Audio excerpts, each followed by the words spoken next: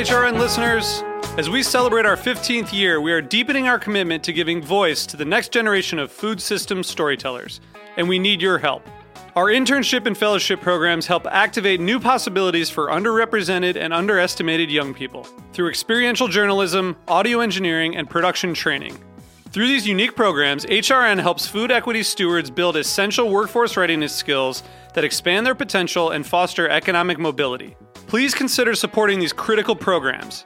And with a minimum donation, you can be entered to win a dinner for two at an amazing restaurant in one of 8 cities and tickets to a concert at a great venue in one of those cities. We have incredible partners across the country who have donated, as they also share our passion for helping to educate the next generation of food systems storytellers. Check out heritageradionetwork.org/15 to donate and enter to win today. That's heritageradionetwork.org/15 to donate and enter to win today. And make sure you donate before March 31st. Thank you.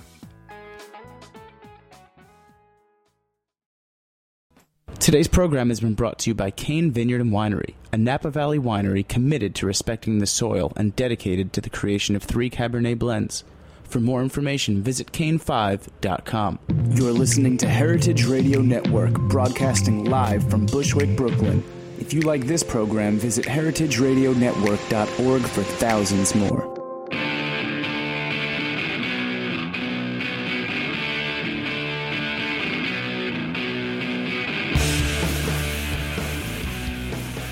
Good afternoon and welcome. This is What Doesn't Kill You, Food Industry Insights with me, your host, Katie Kiefer.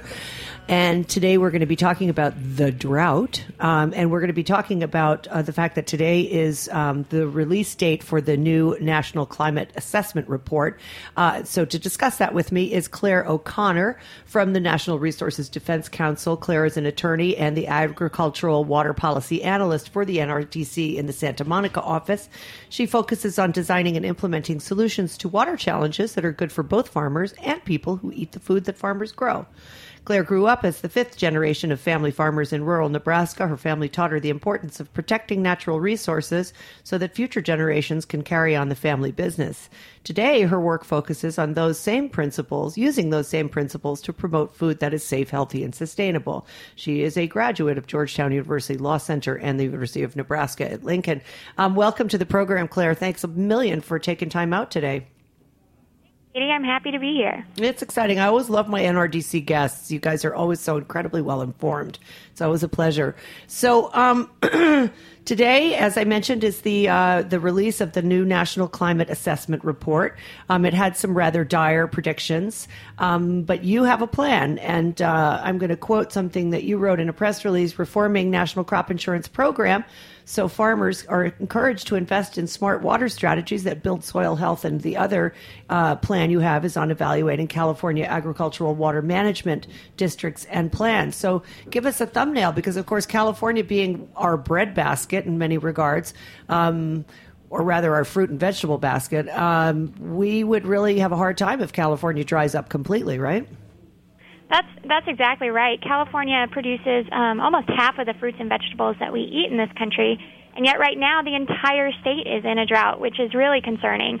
And farmers are on the front line of that drought, and so they're the ones that are feeling the hardest impact, some of the hardest impacts from this dry weather. So what were the so one of the things that you talk about is reforming national crop insurance programs. So crop insurance, I think you should give a little explanation of what that is, because I'm sure you can do it better than I can. And then what would you do differently? Yeah, well, crop insurance is our biggest federal farm subsidy that we have right now. Almost 300 million acres across the United States are enrolled in this program. It's sort of a public-private partnership. Although the taxpayers fund a portion of the program, it's administered by a handful of actually private crop insurance companies from some of the biggest names in insurance, such as ACE or Wells Fargo, some pretty familiar names that are actually administering the program with farmers. And you know, there's sort of I say it's the biggest federal farm subsidy. When you think about some of the scale of weather challenges that farmers have faced in recent years, for example, in 2012 we lost $17.4 billion worth of crops, and so so we're talking about a really big federal program here. I think it cost us 17.5 or 17.3 billion. That's what we paid out. What the government paid out in crop insurance. That was the amount of crop. That was the value of crops that were lost in 2012. And we've had a couple record-breaking years in a row. We thought 2011 was bad when we lost almost $11 billion worth of crops. Then here we come 2012 at $17.4 billion. Wow. And we're still totaling up the losses from last year, but it's nearing $12 billion again. So that really speaks to some of the challenges that farmers have faced in recent years from extreme weather. And that extreme weather is not limited to just drought. It also includes things like hailstorms, tornadoes, flooding. So it's all of these different extreme weather patterns that have manifested. Exactly right. And not all of those are covered by crop insurance, but, take a look at just last year, 2013. That was sort of a really, we've had some extreme years lately, but 2013 was especially an oddball year.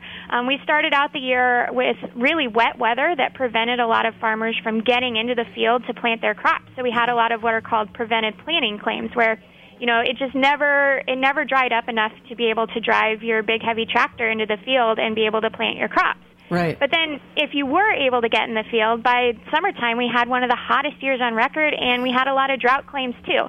And so, it's just one thing after the other for farmers lately, and it's your window of opportunity to get in the field, your window of opportunity to harvest is getting smaller and smaller, and that means a lot of challenges for farmers. Yeah, I'd throw in the towel myself. So one of the things that you write is that the federal crop insurance program has failed farmers and taxpayers by ignoring water challenges, and the program that you at NRCC, the program, the farm insurance program, was designed to be a safety net, not a subsidy for increasingly risky practices and for less sustainable food production. And we need to empower farmers to invest in low-risk, water-smart practices that are proven to reduce crop loss. So what are you talking about here? What are the risky practices, and how would you fix that? Yeah, so there's sort of the big irony about crop insurance is that in some ways it's worked really well. I've just been talking about all these extreme weather events that farmers have been faced with in recent years, but we haven't seen the scale of farmers going out of business like we saw, for example, in the 1980s. So on a year-to-year basis, this program is working well. It's giving farmers the risk management tool that they need to get back into the field and try again. But where it's not doing well is in encouraging farmers to really evaluate their long-term risk. And we know that climate change is already bringing more severe challenges for farmers, and this program is not set up to help farmers meet those challenges. It's not encouraging farmers to take a really holistic look at how they're managing their risk, and in fact, it's actually encouraging some practices that might be a good decision in the short run, right, but over the long run are going to be more risky and cause more challenges for farmers. Amazing. So give us an idea of what would a low-risk, water-smart practice be? Like, what would they do? Like, is that cover crop planting? Is it better irrigation techniques? I don't know. I mean, I'm not a farmer, so you tell me what that is. That's exactly right. Yeah. So we anything that you can. The best insurance policy that farmers have is their soil. Healthy soil can hold more water. It can absorb more water when we have these extreme rain events like we've seen. Right. And so that's really where we need to be encouraging farmers to look at how they're managing their risk and to encourage farmers to really use their soil as a risk management tool. And so, yes, that's exactly right. It's doing things like planting cover crops or going to no-till or conservation tillage in order to really conserve that soil, prevent erosion, really make it a dynamic ecosystem there right underneath our feet. There are more organisms in a teaspoon of soil than there are over the entire face of the earth, which is pretty amazing to think about. And when we feed that ecosystem and when we protect it, that pays dividends for farmers in terms of their ability to respond to these extreme weather challenges that we're having recently. Now, would those strategies, like doing a cover crop, would that be practical? Obviously, that would be practical in the sense of somebody who does intensive corn or soy farming, right? But is it practical also with people who are growing fruits and vegetables? I mean, do the solutions work equally well for both sides of the aisle, as it were? Yeah, I mean, that's one of the neat things about cover crops is that there's really no set way to do them. You can incorporate them in whatever way works for your organization or for your operation. So, for example, a lot of the wine growers, the grape growers in California, were some of the first to really bring back this concept of cover crops by planting them in between their rows. And so, you know, in corn and soybean farmers, you'll see them planted after the harvest when you would normally have just a bare field. Yeah. And so you add more days of the year that there's something green and growing and contributing to that soil ecosystem that I was discussing. Right. So it works well in that situation, but it also does work well in your more fruits and vegetables or other specialty crop type operations as well. Why aren't farmers already doing this? I mean, I would think that, is it expensive to do that? Because I would think they would be all over this concept. Like, why would you not? I mean, it just doesn't make sense to have a field that is super dry with, you know, winds blowing across it in the winter. You know, I mean, your soil just goes away, right? You just blow it away. Yeah, I mean, that's the huge benefit of cover crops is they really add that extra protection. And we have seen a recent growth in the adoption of cover crops. There was just some USDA Census of Agriculture information that came out late last week showing that cover crops are growing exponentially across the United States, and that's great news. But, you know, there's still a long ways to go because I think part of it is, and, you know, I grew up on a farm, so I'm used to this mentality, but farming is can be a very tradition-based type of a career. You know, you're doing something that your dad did and your grandfather did, and so it can be a little uneasy to try to change some of those traditions or change the way you've been doing something for a long time. And it does require some upfront costs and extra labor in terms of, you know, you have to buy those extra seeds and you have to get in the field another time to plant them. Right. And so it does require some extra costs, but what we're seeing is that the investment that farmers are making in cover crops is really paying off for them. I would think so. I was talking earlier about the 2012 drought that really wreaked havoc across the Midwest, drying up billions of dollars worth of crops. But farmers who were using cover crops had higher yields than farmers who didn't use cover crops, and that yield benefit was most pronounced in the areas that were hardest hit by the drought. So that really speaks to the power of cover crops in terms of making farmers more resilient to some of these extreme weather challenges. Very interesting, Claire. I've also heard that with other guests that basically you plant these cover crops and the soil is able to hold water more effectively, even if there's nothing planted in it at that moment. It just becomes a richer product in which you can plant your regular crops. What about farms outside of California? Are those, you're seeing a big upsurge in cover crops growing in California. Are you seeing it across the nation? Is that what you just told me, and I'm spacing it out? Yeah. So across the nation, we are seeing more cover crops, and I think like I said, it has applications in California. It has applications outside of California, and honestly, I think that there's the most potential in these large corn and soybean operations that we see across the Midwest because not only will you have that longer. Typically a longer period of bare soil or bare, time when nothing's growing. But you also, you see a lot of farms that are either just corn after corn or corn and soybean, one or two crop rotation. And so adding these cover crops in really helps to add some diversity back into that soil profile.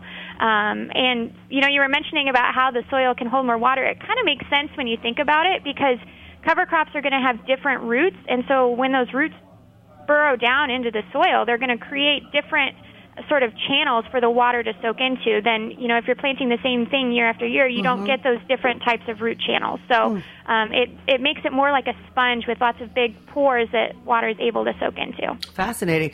I was recently in Vietnam, and of course I took a special note of the agricultural practices because Vietnam is largely still an agrarian country. And they are planting a lot of corn, which really surprised me because I don't think of the Vietnamese as a corn-eating population. But they grow it a lot for livestock, and they do eat it.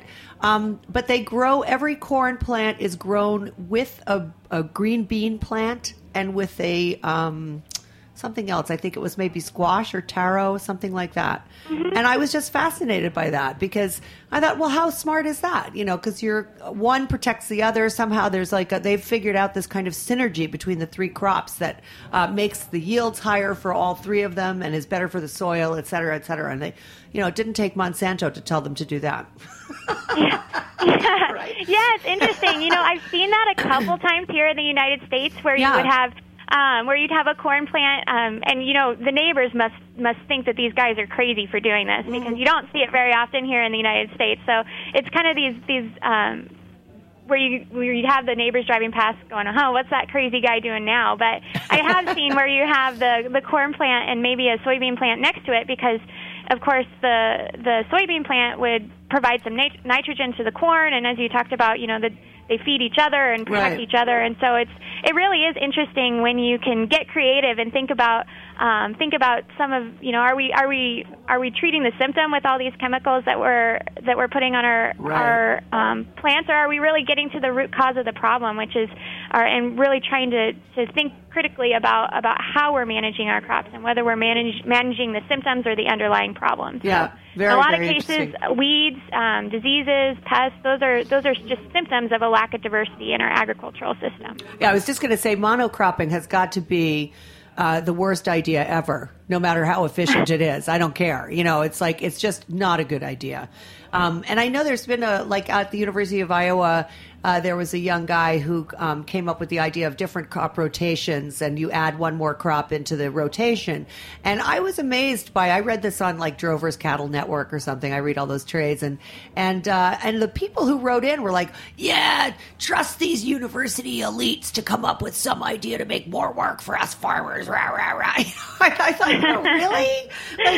This could actually really help you, bro. You'd be spending a lot less money on fertilizer. Exactly. But I do think I'm familiar with the study you talked about. It was amazing how just simply adding that diversity back in fixed a lot of those problems that farmers are confronting. And the one area in his study where it was we need less chemicals, less pesticides, less fertilizer, less everything. The one area that was more was farm labor, and it's having a few extra jobs in rural America probably isn't a terrible thing. So probably not. But if you are seeing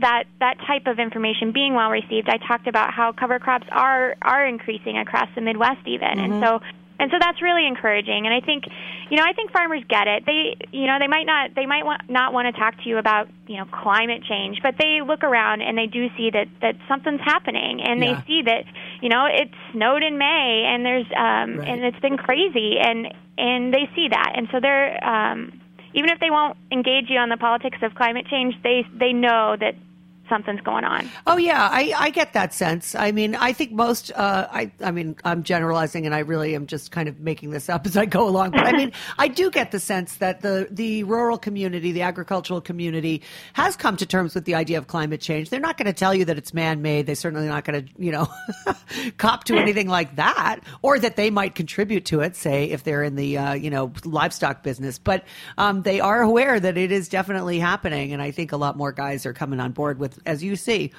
are, as you're suggesting, with strategies to manage this. Let's move on for a second to water management. You make this point. California is a dry state, expected to only get drier, yet we're also the leading agricultural state in the nation.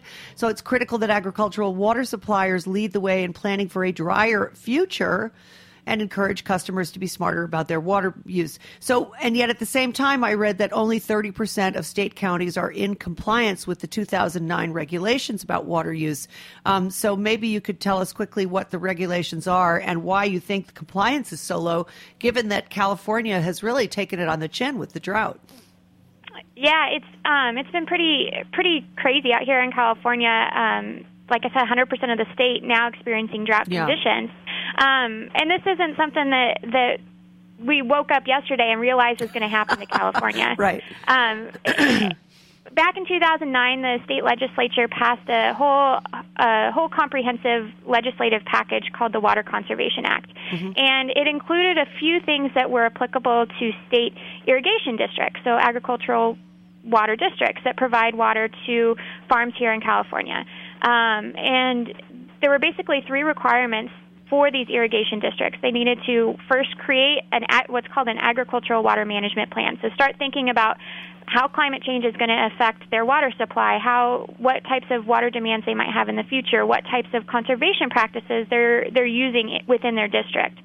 And then second, they were supposed to begin measuring their deliveries to customers. As someone who gets a monthly water bill, it's a little crazy to think about the fact that a lot of farmers in California don't have any idea exactly how much water they're using, and in fact, the irrigation districts that are supplying their water are not measuring how much they're delivering to any individual customers in a lot of cases. And then the third requirement was that these districts start charging their customers at least in part by the amount of water that they're using.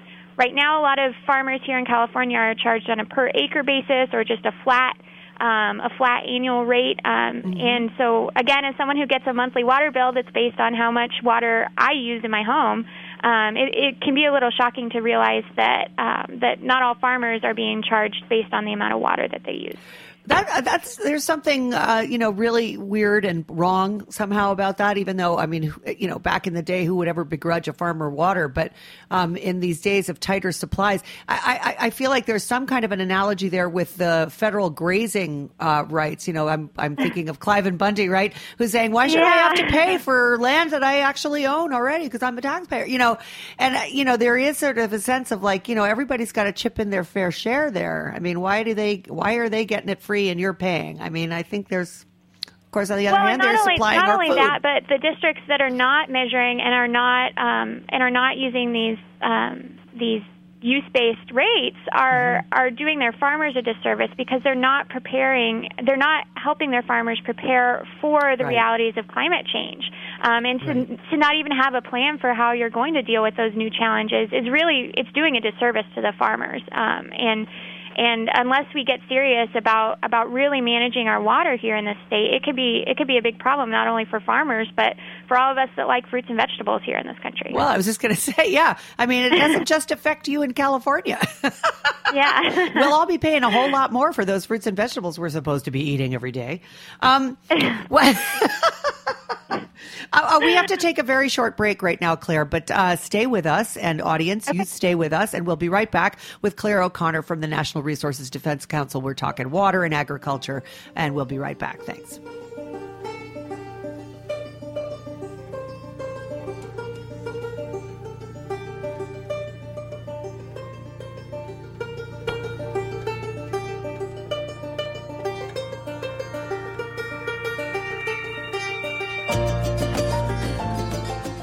This is Chris Howell from Cain Vineyard and Winery, calling in from Spring Mountain above the Napa Valley. Thank you for listening to this show. In our industrial world of highly processed food and wine, we support the values of Heritage Radio Network. All of us at Cain encourage you to seek out individuality and beauty in everything you eat and drink. To learn more about us, go to cain5.com. We're back. This is What Doesn't Kill You, Food Industry Insights. We're talking today about the drought on the West Coast and agriculture and its impact on agriculture. My guest is Claire O'Connor from the National Resources Defense Council. So we were talking about water management techniques and or water management practices, and now I just want to spend a couple of minutes talking about techniques for water management. Aside from monitoring usage, what other techniques are available to farmers to, reduce their consumption, basically? Well, actually, monitoring usage is actually one of the best things that you can do because crops need different amounts of water at different parts of their growing season. So if you can monitor how much your crop needs at that specific day and really time your irrigation water for those moments where it's the most critical, you can significantly reduce the amount of water that you're applying while still enjoying really high yields. And so we've seen this work everywhere from Nebraska, where I'm from. There is a study that showed that that farmers who are using this technique of measuring the amount of water that their crops are using, measuring the amount of moisture that's in the soil, reduced their irrigation by 30% and still enjoyed high yields. And then out here in California, with some berry suppliers, we've seen exactly the same results, that it was about 30% reduction in irrigation water, but still your high yields. And so even just monitoring and timing your applications for when your crops most need the water is a great way to really maximize the benefit that you're getting from your irrigation water. Right, and to conserve it at the same time. That makes a lot of sense to me. What about other countries? I mean, other countries are experiencing drought conditions. What are they doing to address this, or are they not? I know we're going way off topic here, but I'm just curious, like internationally speaking, like, are we way behind? Are we ahead? Where are we fitting into that as an agricultural nation? Well, I think that we have the benefit here in the United States of a lot of advanced technology. We're really lucky compared to a lot of other countries that we have a lot of the innovators in terms of developing agricultural technology. So whether that's your actual hardware of your irrigation system, your drip lines, or your even the center pivot was a huge innovation several decades ago now. So where you would use sprinklers instead of just your gravity flood irrigation. Here in the United States, we are very lucky that we have the technology and are able to take advantage of it. But across the world, one of the best things that you can do, and what we're seeing being very beneficial, is again investing in soil health. So keeping the soil covered instead of plowing it up every year, using the no-till or conservation tillage techniques, using cover crops. Those are great ways that across the world in other countries that maybe don't have the benefit of the advanced technology that we have here in the United States are really able to maximize their irrigation water as well. Very interesting. Let's move on now. So I picked up an article, and I hope Jackie sent it to you. It was Harvard professor Stavins, who was part of the IPCC, the Intergovernmental Panel on Climate Change, and that's the recent report I'm assuming that we're all talking about here. He told the Daily Mail in Britain on Sunday that that there was he had been especially concerned by what happened as a special quote contact group, where he was only one of two scientists present and surrounded by 45 or 50 government officials. He said almost all of them made clear that, quote, any text in the report that was considered inconsistent with their interests and positions in multilateral negotiations was treated as unacceptable. And indeed, by the end of this discussion, quite a large part of the report had been excised. Well, how did you respond to that information? Were you shocked by that, or is that just business as usual? Well, if that's true, it is kind of concerning because it's clear that if we want to continue to have a thriving farm economy, that we need to take action, and that we need to act on climate change, and that means curbing carbon pollution. And unless we are serious about taking that action and about curbing carbon pollution, it can have, and is indeed already having, a huge impact on our farm economy. And so whether that's internationally or here in the U.S., it's something that we really do need to take seriously and we need to act on. Well, I think so. He goes on in this article, which you can access. I sent it to you, or sent it to Jackie, but also listeners can access it. The name of the professor is Stavins, Stavins, and he was part of the authorship of this panel, Intergovernmental Panel on Climate Change report. And here's another quote from it. He revealed the original draft of the summary contained a lot of detail on how international cooperation to curb emissions might work and how it could be funded. But the final version contains only meaningless headings, however, with all details removed. This is as a result of the meddling of these various countries in that closed-door meeting that he described in the earlier paragraph. So the sense that I got from this is that international cooperation is very far away from happening in terms of countries coming together and working together on curbing emissions and developing these strategies that you've just spent the last 30 minutes describing to us about water and soil conservation. I mean, how does the NRDC respond to things like that? Or is it just like you're working on the American part of things and you're not part of these larger discussions? Well, I think that there are people at NRDC that are part of the discussions, right. and it is important. It is important that we act on climate change. And here in the U.S., we do have a good opportunity with the Environmental Protection Agency having proposed the first limits on future power plants for carbon pollution, and getting ready to propose limits on existing power plants to limit their carbon pollution. Mm-hmm. And so this is a good step forward for the United States, but there's more work to be done, and we all need to be contributing to solving this huge problem, solving this challenge of our generation. And it's important not only for us and for farmers today, but for future generations, to make sure that we have the food security that we need, not only in this country but across the world. Yeah, I mean, it does come down to an issue of food security, and we have a couple of minutes to chat about that now.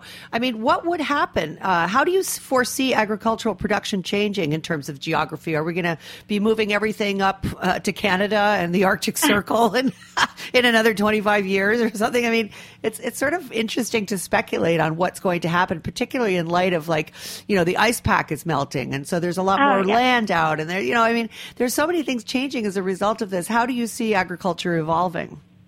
Well, we've already seen it evolve, and it's not just crops that are going to be moving north to Canada. It's weeds too. So I don't know if you're familiar with the weed kudzu, but it's sort of this science fiction-y type of plant that just comes in and takes over, and it had been pretty much confined to the south previously, but now we've seen it as far north as Canada, which is really concerning. And there are certain types of crops like cherries that require a certain number of chilling hours in order to be productive, and we're getting to the point where it's a lot harder to get the number of chilling hours that we need here in California to produce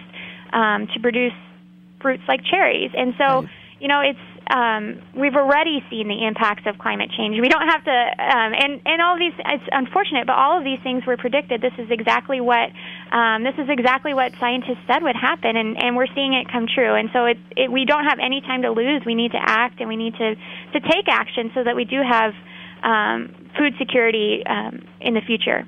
So, and by food security, I mean we're talking about whether or not we can grow food in this country. Because if our production moves north, then we will no longer be controlling our production of food. Correct?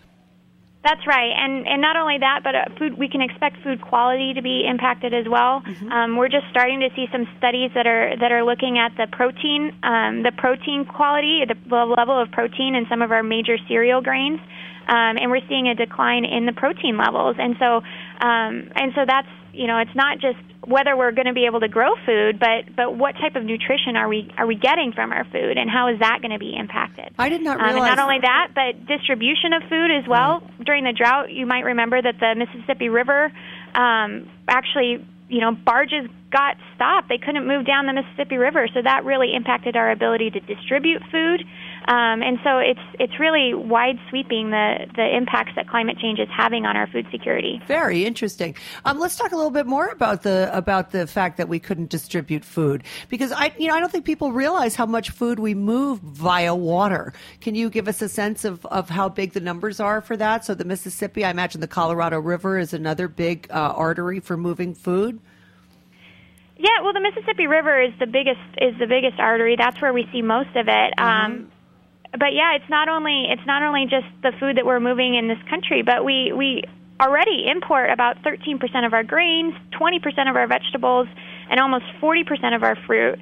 85% of our fish and shellfish are imported, and so it's not just about moving food here in the U.S. It's about are we going to be able to get food here to the U.S. And so it's really important that we really take action and act to improve our food security. Well, given that, why don't we talk for a minute or two about how people can take action, and let's promote the NRDC. Tell people where they can learn more. On that one. How can they learn more? That the big opportunity right now to engage and really take action and voice your support for actions that will protect our food security and mitigate climate change. You can visit www.nrdc.org,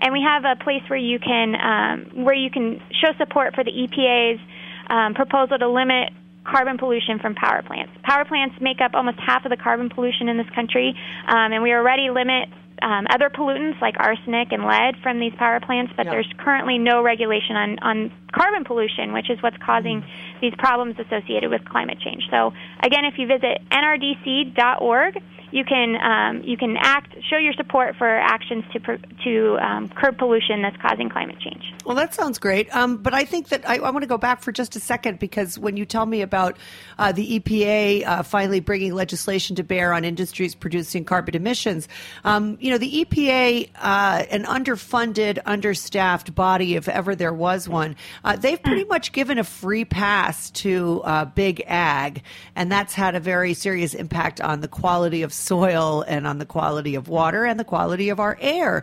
So do you think that the EPA is going to be ever more aggressive in addressing these climate change issues, or will they always be more or less in the pocket of large agricultural concerns as they have been over the last 40, 50 years?